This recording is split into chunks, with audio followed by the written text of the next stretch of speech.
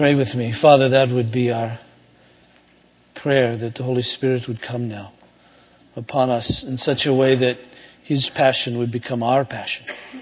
And we know that His passion is Christ and Christ alone. And so we pray that we would have the very passion that the Spirit has, that we would be passionate for Christ. So please open us, fill us, enable us to hear and act in Jesus' name. Amen. You may be seated. Turn please to Acts in chapter 1. Acts chapter 1, I want to read the first 11 verses there as I did last Sunday, but then I want to also read the first 13 verses of Acts chapter 2. So Acts chapter 1 verses 1 through 11 first, then Acts chapter 2 verses 1 through 13.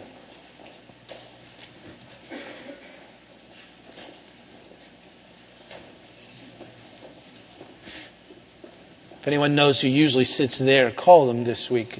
Oh, I like empty there. I don't know why. Excuse me. Acts in chapter 1. Hear the word of God. In the first book, O Theophilus, I have dealt with all that Jesus began to do and teach until the day when He was taken up after He had given commands through the Holy Spirit to the apostles whom He had chosen. To them He presented Himself alive after His sufferings by many proofs, appearing to them during 40 days and speaking about the kingdom of God. And while staying with them, He ordered them not to depart from Jerusalem, but to wait for the promise of the Father, which He said, "You heard from me, for John baptized with water, but you will be baptized with the Holy Spirit not many days from now." So when they had come together, they asked Him, "Lord, will you at this time restore the kingdom to Israel?" He said to them, "It is not for you to know the times or seasons that the Father has fixed by His own authority, but you will receive power when the Holy Spirit has come upon you, and you will be my witnesses in Jerusalem and in all Judea and Samaria and to the end of the earth." And when He had said these things, as they were looking on, He was lifted up, and a cloud took Him out of their sight. And while they were gazing into heaven as He went, behold, two men stood by them in white robes and said, "Men of Galilee, why do you stand looking into heaven? This Jesus who is taken up from you into heaven will come in the same way as you saw Him go into heaven." And then chapter 2, verse 1. When the day of Pentecost arrived, they were all together in one place, and suddenly there came from heaven a sound like a mighty rushing wind, and it filled the entire house where they were sitting. And divided tongues as of fire appeared to them and rested on each one of them. And they were all filled with the Holy Spirit and began to speak in other tongues as the Spirit gave them utterance. Now there were dwelling in Jerusalem Jews, devout men from every nation under heaven. And at this sound the multitude came together, and they were bewildered because each one was hearing them speak in his own language.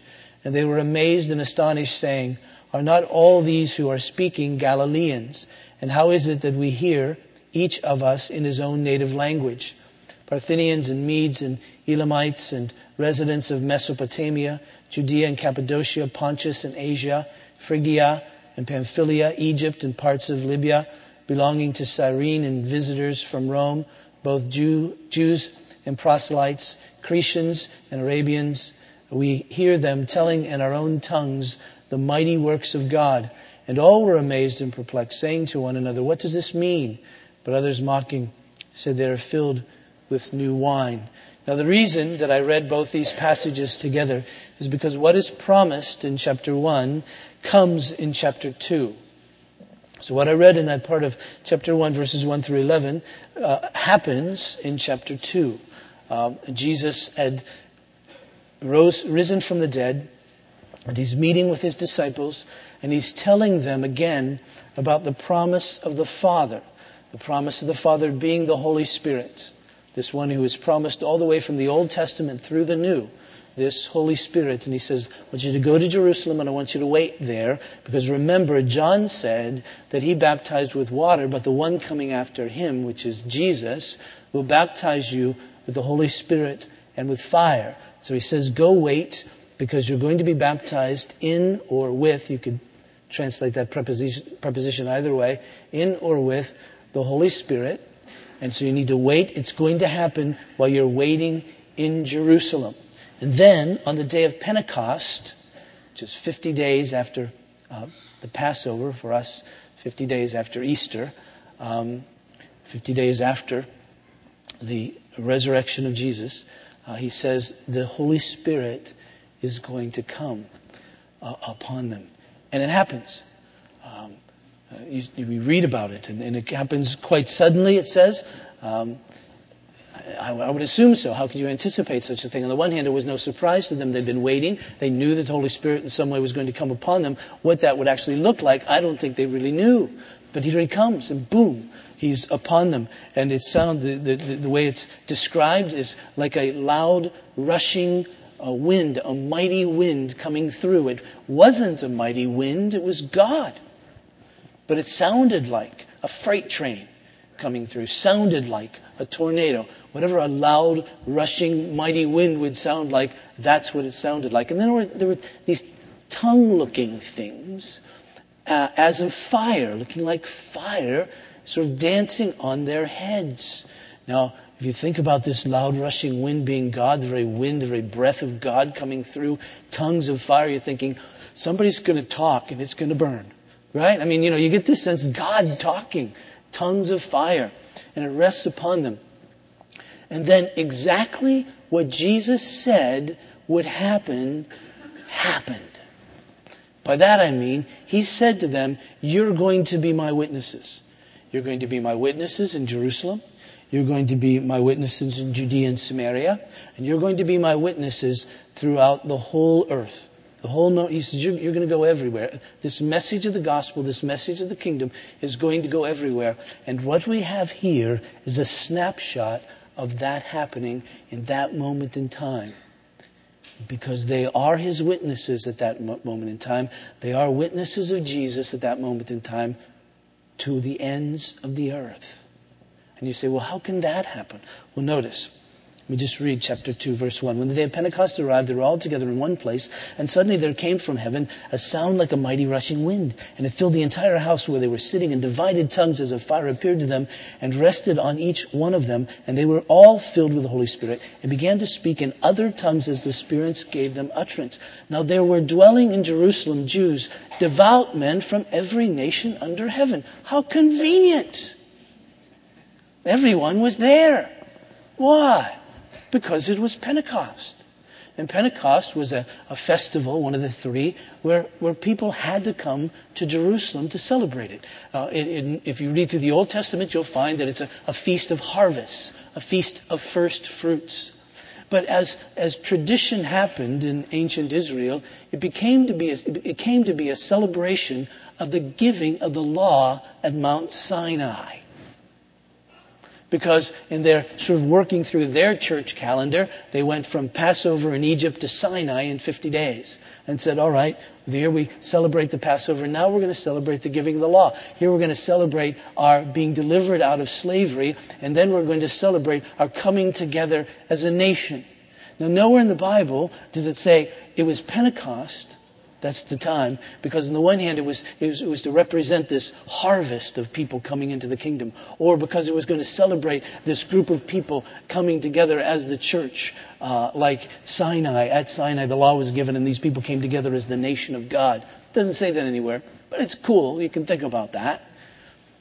But here it is on this particular day, and how convenient that the people, representatives from the whole known world seem to be there. So they're all Jewish in some sense. So, and some proselytes, some who were Gentiles who were there in that crowd. So it's still a little jaded. It's still a little provincial. It's still a little contained. It's going to go out. We'll see later as we work our way through the book of Acts. But right there, at that moment in time, we get a snapshot of what it means when the Holy Spirit comes at this particular time. And you can say, well, that's really convenient. How did that all happen? Well, centuries before, God dispersed the Jews.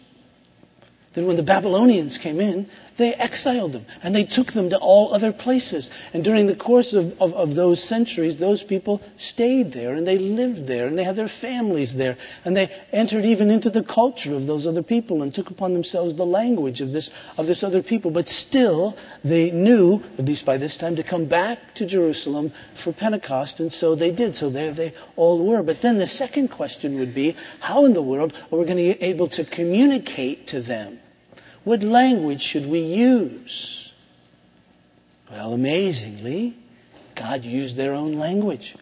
He had a bunch of Galileans. Now, that's sort of a cultural slur on the Galileans. When they say, how can this be going on?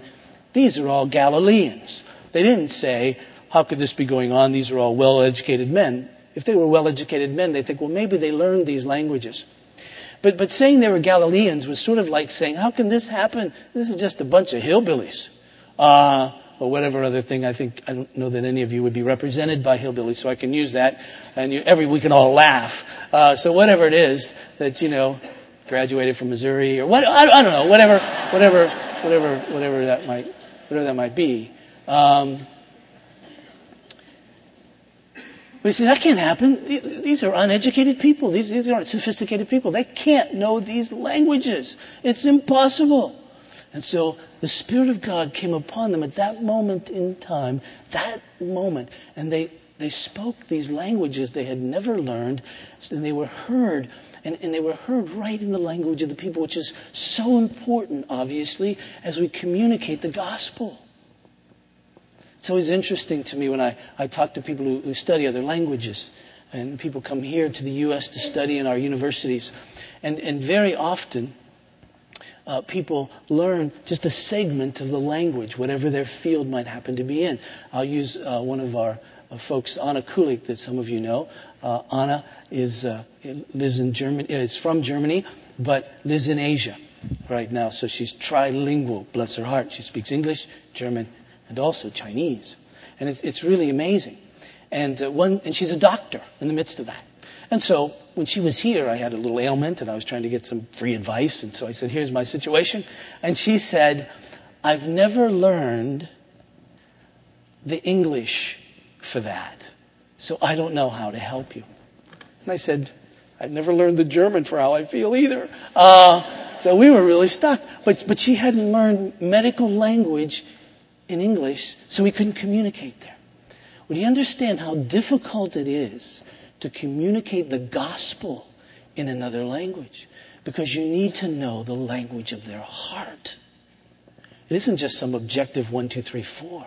When we communicate the gospel to people, we're communicating heart to heart.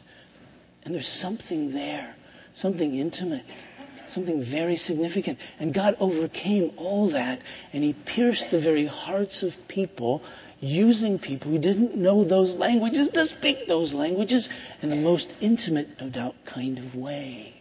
And what they were speaking, of course, were the mighty deeds of God. That's what they heard. And of course that would be true. Because if you were here last week, we went through, and we'll go through some more today, a myriad of verses talking about the Holy Spirit and what He would do. And when the Holy Spirit comes upon someone, when the Holy Spirit enters into a person's life, what happens is that He glorifies Jesus. That is, He brings Jesus up close and personal. The mighty deed of God Himself in Jesus. You see, the great deed of God, we could say, is creation. That's awesome. But when we think about redemption, that is, when we think about our own salvation, we think about what Jesus did on the cross, that is a great, mighty deed. In that one action, when Jesus is on the cross, think about what's happening. The very justice of God is being satisfied. He's a just and holy God. And He says sin requires hell. Eternal punishment.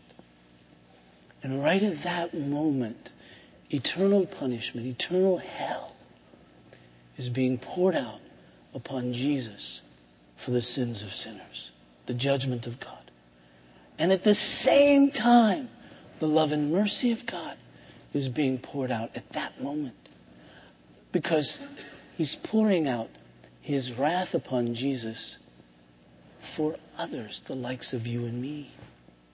And so we see the judgment of God and the mercy of God all in one great event. Who can do that? And no doubt they're speaking the very mighty deeds of God. Because you see, the promise of the Father was indeed the Holy Spirit.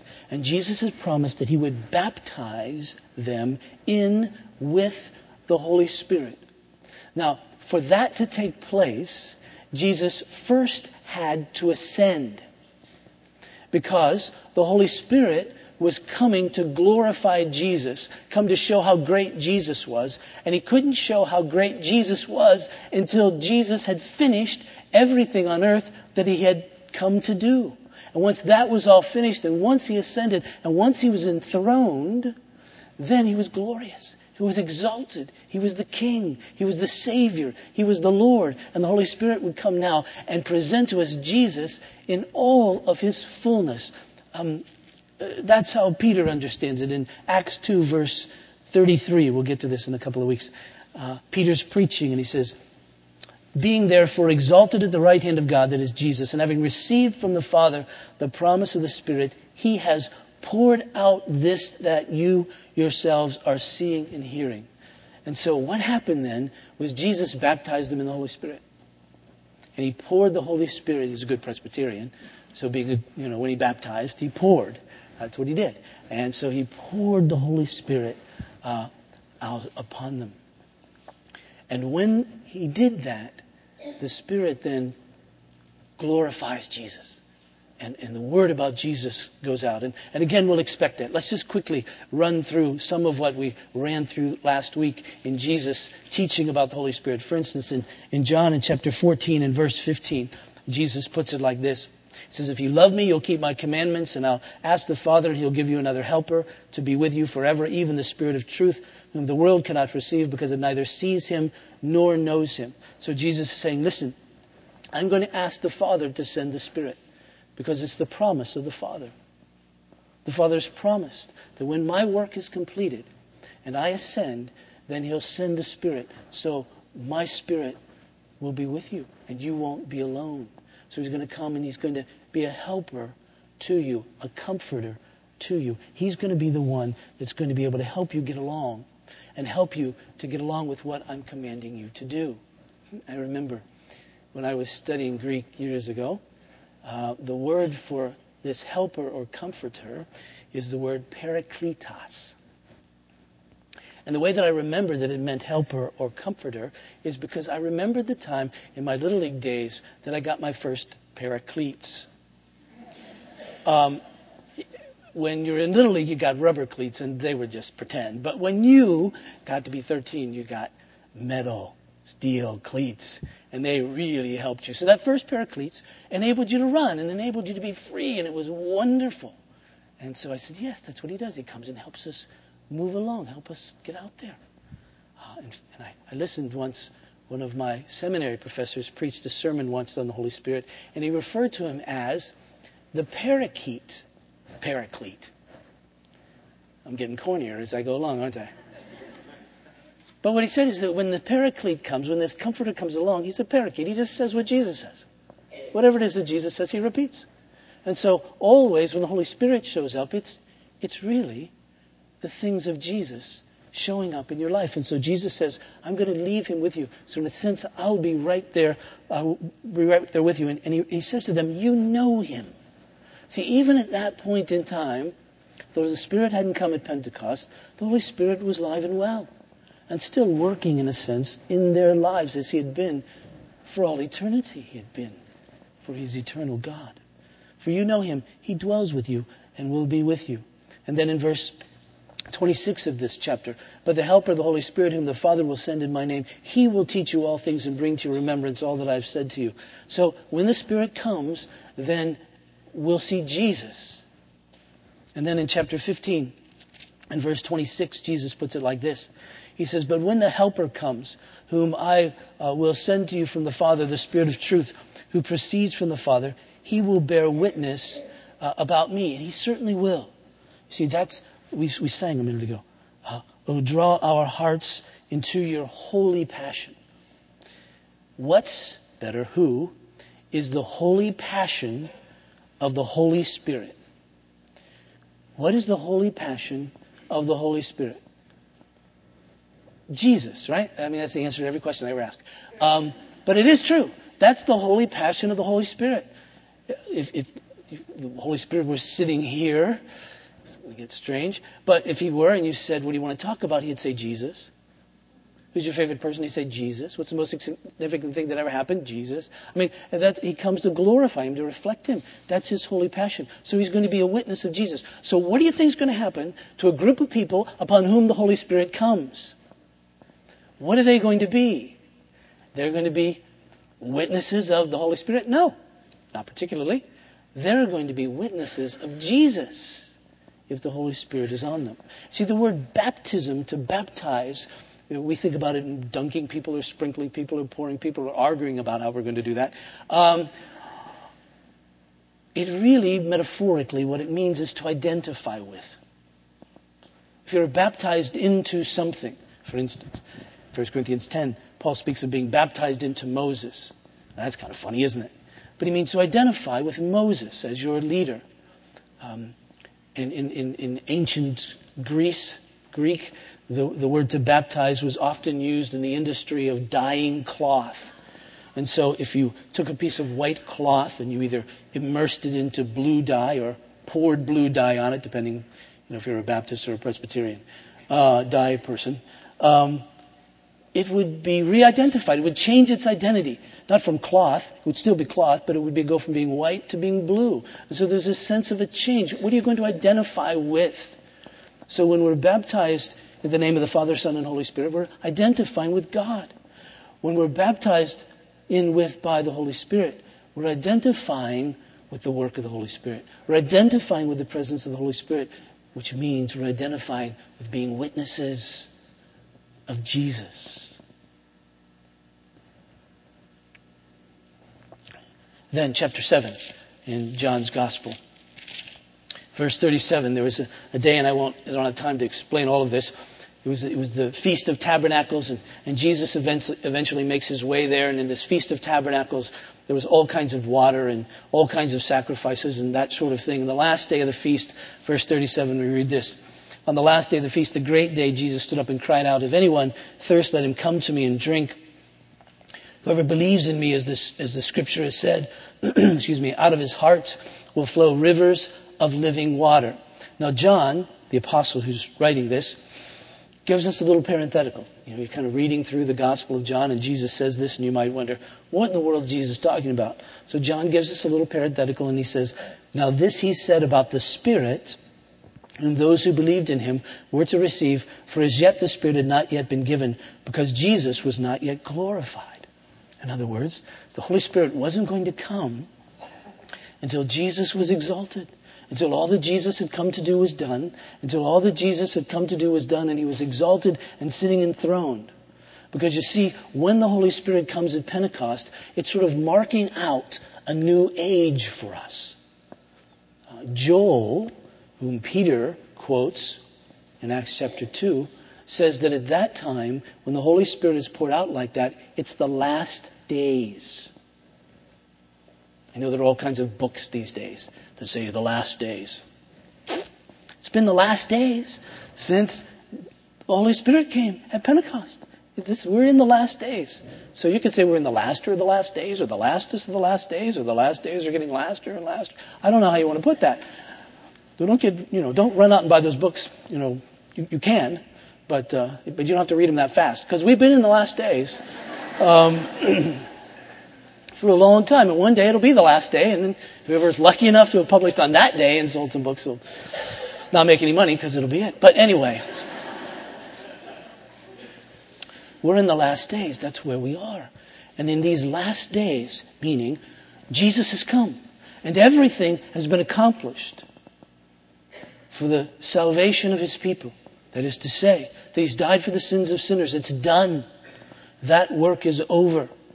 The wrath of God has been propitiated, is the big word. Meaning it's gone. There's no case against those people for whom Christ died in heaven. And as they believe, they're justified, and they come into the faith, if you will, and they come into the very acceptance of God at that point. So it's all been done. And he said, now how are we going to live in these last days? He said, I'll send my Spirit.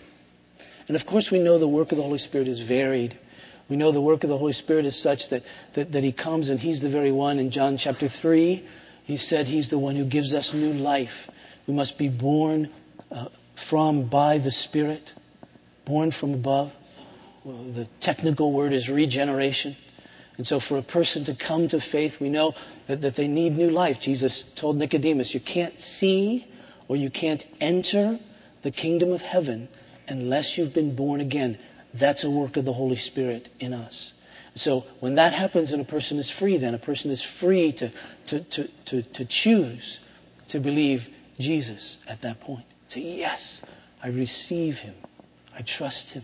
That's a work of the Holy Spirit. We know another work of the Holy Spirit is to come into us and to sort of birth in us the very character of Christ, to form the very character of Christ in us. That's his work of sanctifying us, making us holy.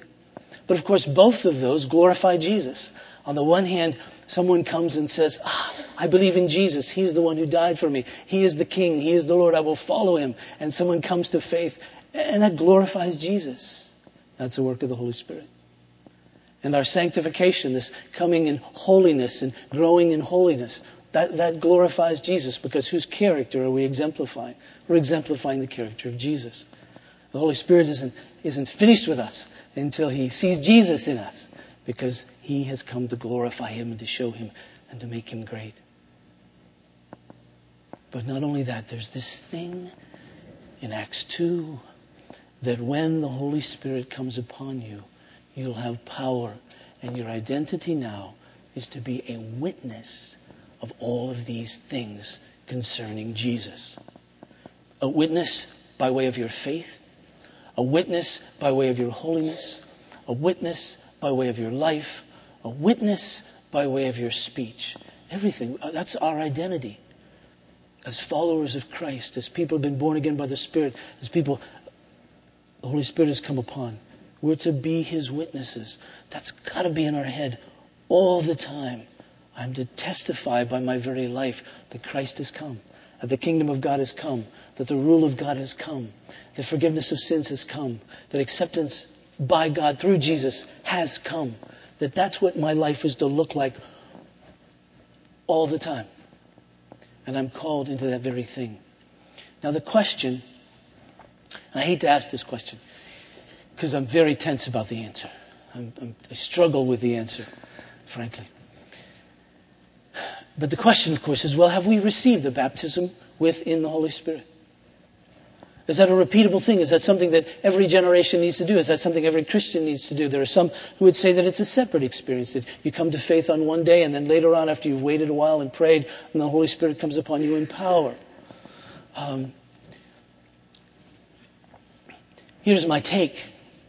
And that is that on the one hand, it's a non-repeatable event that took place in history on a day at Pentecost, in that time, where the Holy Spirit was poured out upon people. Because that was the first day that the Holy Spirit could come to begin this new age. And he could come then, couldn't come before, because, as I said a while ago, that Jesus had yet to be exalted, that Jesus had yet to be enthroned. And so now, once Jesus is enthroned, he goes to the Father and he says, I want to send the Spirit so that my kingdom can go in them, so that my kingdom can be revealed to them. I'm here ruling and reigning, and my Spirit will take then and rule and reign in them, and this kingdom will expand to the very ends of the earth. It doesn't have a nationalistic boundary. It doesn't have an ethnic boundary. It doesn't have a language boundary. It doesn't have any boundary. It goes across the whole earth. And he says, so they're going to take it. And so the Holy Spirit comes. That's the day it can come. In fact, our liturgical friends, those in what we call the high churches, our high Presbyterian friends and Episcopal friends and Anglican friends and Roman Catholic friends and so forth, they have a church calendar. And the way the church calendar works, it works around discrete historical days where significant things happened in the history of our redemption. So it starts in Advent as we're preparing for Christmas. And then Christmas comes. That's the incarnation. That's the big day that all of Advent had been looking for. And then you go into a few little nebulous Sundays of Christmastide. And then Epiphany. You've got to be a good Episcopalian to know what that is. So Epiphany, it's this time that you begin to think about, who is this Jesus who's been revealed to us? And then you move into Lent. Begins with Ash Wednesday. And at that particular time, you begin to think about the suffering of Christ, the movement of Christ to the cross, and what all that means. And then you come into Holy Week as Jesus comes in this great day of Palm Sunday. And then there's that Thursday where he meets with his disciples in that intimate way. And there's that crucifixion day. And then there's the resurrection, Easter, another great day. And then you move from that through this period called Easter time. But then comes the Ascension and then Pentecost. And so you see in the life of Christ his incarnation, his death, his resurrection, his ascension, Pentecost. All of those wrapped together and say, what's happened here? Christ has come. And now his Spirit has come. And he's ruling and reigning through his Spirit even now. Non-repeatable Pentecost. Boom, it happened. We're cool. It's moving. Second reason I think it's sort of a non-repeatable thing is there's nowhere in the New Testament where there's a command for us to be baptized in or with the Holy Spirit. The expression, the baptism of the Holy Spirit, is used 7 times in the New Testament. 4 times in the Gospel, Matthew, Mark, Luke, and John, quote John the Baptist in saying, I've come to baptize in water, but the one who comes after me comes to baptize in the Holy Spirit. The 5th time it's used is in Acts chapter 1, where Jesus is quoting John the Baptist. Pretty famous guy. Jesus quotes you. Jesus is quoting John the Baptist saying, he said, remember, that I'm going to baptize you in the Holy Spirit, with the Holy Spirit. The 6th time it's used in Acts chapter 11, and Peter uses it. And he uses it because the Holy Spirit has now been poured out on the Gentiles in the house of Cornelius. And Peter says, whoo, this looks like the baptism of the Holy Spirit. And so he's convinced the Gentiles got it too. The 7th time it's used in 1 Corinthians chapter 12, verse 13, where Paul writes, for by one Spirit, really you could translate that, in one Spirit. For in one Spirit we have all been baptized into one body. And that's it. So in none of the problems in the New Testament does the apostle or anyone else come and say, what your problem is you need to be baptized with the Spirit. So it seems to me that isn't something I should be looking for, to be baptized in with by the Holy Spirit. It seems like the normative thing is that when a person comes to faith, that occurs.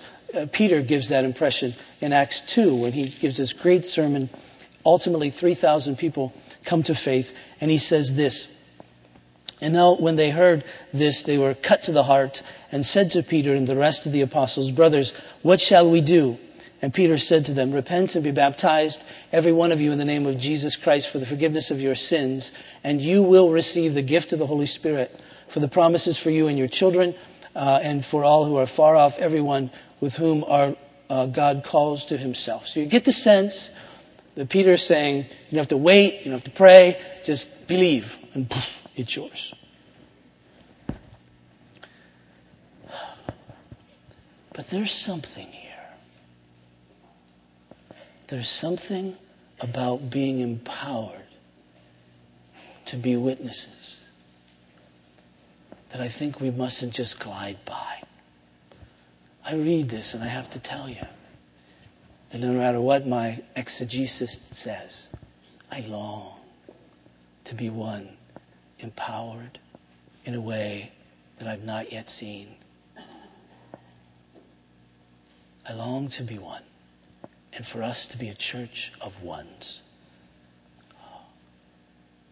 whose desire is such that our passion is the passion of the Holy Spirit, the passion to exalt Christ, the passion to make him known, the passion to live and to speak in such a way that people see in us Jesus, not simply sort of a steady state of perseverance, which I love. I love talking to steady state persevering Christians who've persevered for 60 years and love Jesus and all that. That's great. It's not an either or. But I long for times when he will pour himself out in such a way that will be unique and different and, pardon my little editorial, heart moment. And to pray for that. Because you see, there is this repeatable thing called the filling of the Spirit.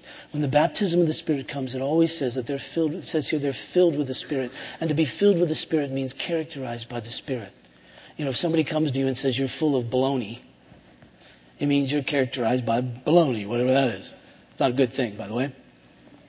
But if somebody comes to you and says you're full of wisdom, it means you're characterized by wisdom. When the Scripture says they were filled with the Holy Spirit, you get this sense that it's the Holy Spirit that characterizes them, meaning that Jesus is being glorified. And we can see it, for instance, in Acts chapter 4. We find the apostles filled with the Holy Spirit. For instance, in chapter 4, verse 8, it says, Peter, filled with the Holy Spirit, said to them. So you get this sense that something had come on over him. In chapter 4, later, beginning in verse 23, after some of the disciples who had been arrested were released, they begin to pray. And part of their prayer is this, verse 29. And now, Lord, look upon the threats and grant to your servants to continue to speak your words with all boldness while you stretch out your hand to heal, and signs and wonders are performed through the name of your holy servant Jesus. And when they had prayed, the place in which they were gathered together was shaken, and they were all filled with the Holy Spirit and continued to speak the word of God with boldness. You remember Paul writes in Ephesians in chapter 5. He says to the people, don't be drunk with wine, that's debauchery, that's just... But be filled with the Holy Spirit. And that's a command. And not only is it a command, but it's a continuous command. Those of you who've hung around churches enough, you know there are different Greek verb tenses and all of that. And this particular Greek verb tense is continue to be filled. A continuous filling. To continue to go to God and say, I want your Spirit to guide me. I want your Spirit to lead me. I want your Spirit to be the very mover in my life so that I can exalt Christ. I think that's what it means to be a witness. That's what it means to be empowered to witness. And I think that's what I want. Increasingly filled for people to see Jesus, to have as my identity witness, to have as the desire of my heart that Christ be known. And so before God on my face is fill me, Holy Spirit. Because without that, I can't make your passion my passion. J.I. Packer, in a book called Keep in Step with the Spirit, ends a little section on this by talking about two questions that we shouldn't ask and two we should. He says, first, we shouldn't ask this, do I know the Holy Spirit? He says, rather we should ask, do I know Jesus? Because if you know Jesus, then you know the Spirit, because He's the revealer of Jesus to you. Second question we shouldn't ask is this, do I have the Holy Spirit? Because he says, yes, of course you do have the Holy Spirit. The Holy Spirit, if you're a believer in Christ, the Scripture says that you have the Holy Spirit. The question should be, does the Holy Spirit have me? Well, in one sense, of course, the Holy Spirit does have us. He's the Lord. He's not a slippery-fingered person. But his point is this, am I following Him? Am I seeking Him? Am I yielding to Him that Jesus might be glorified through me?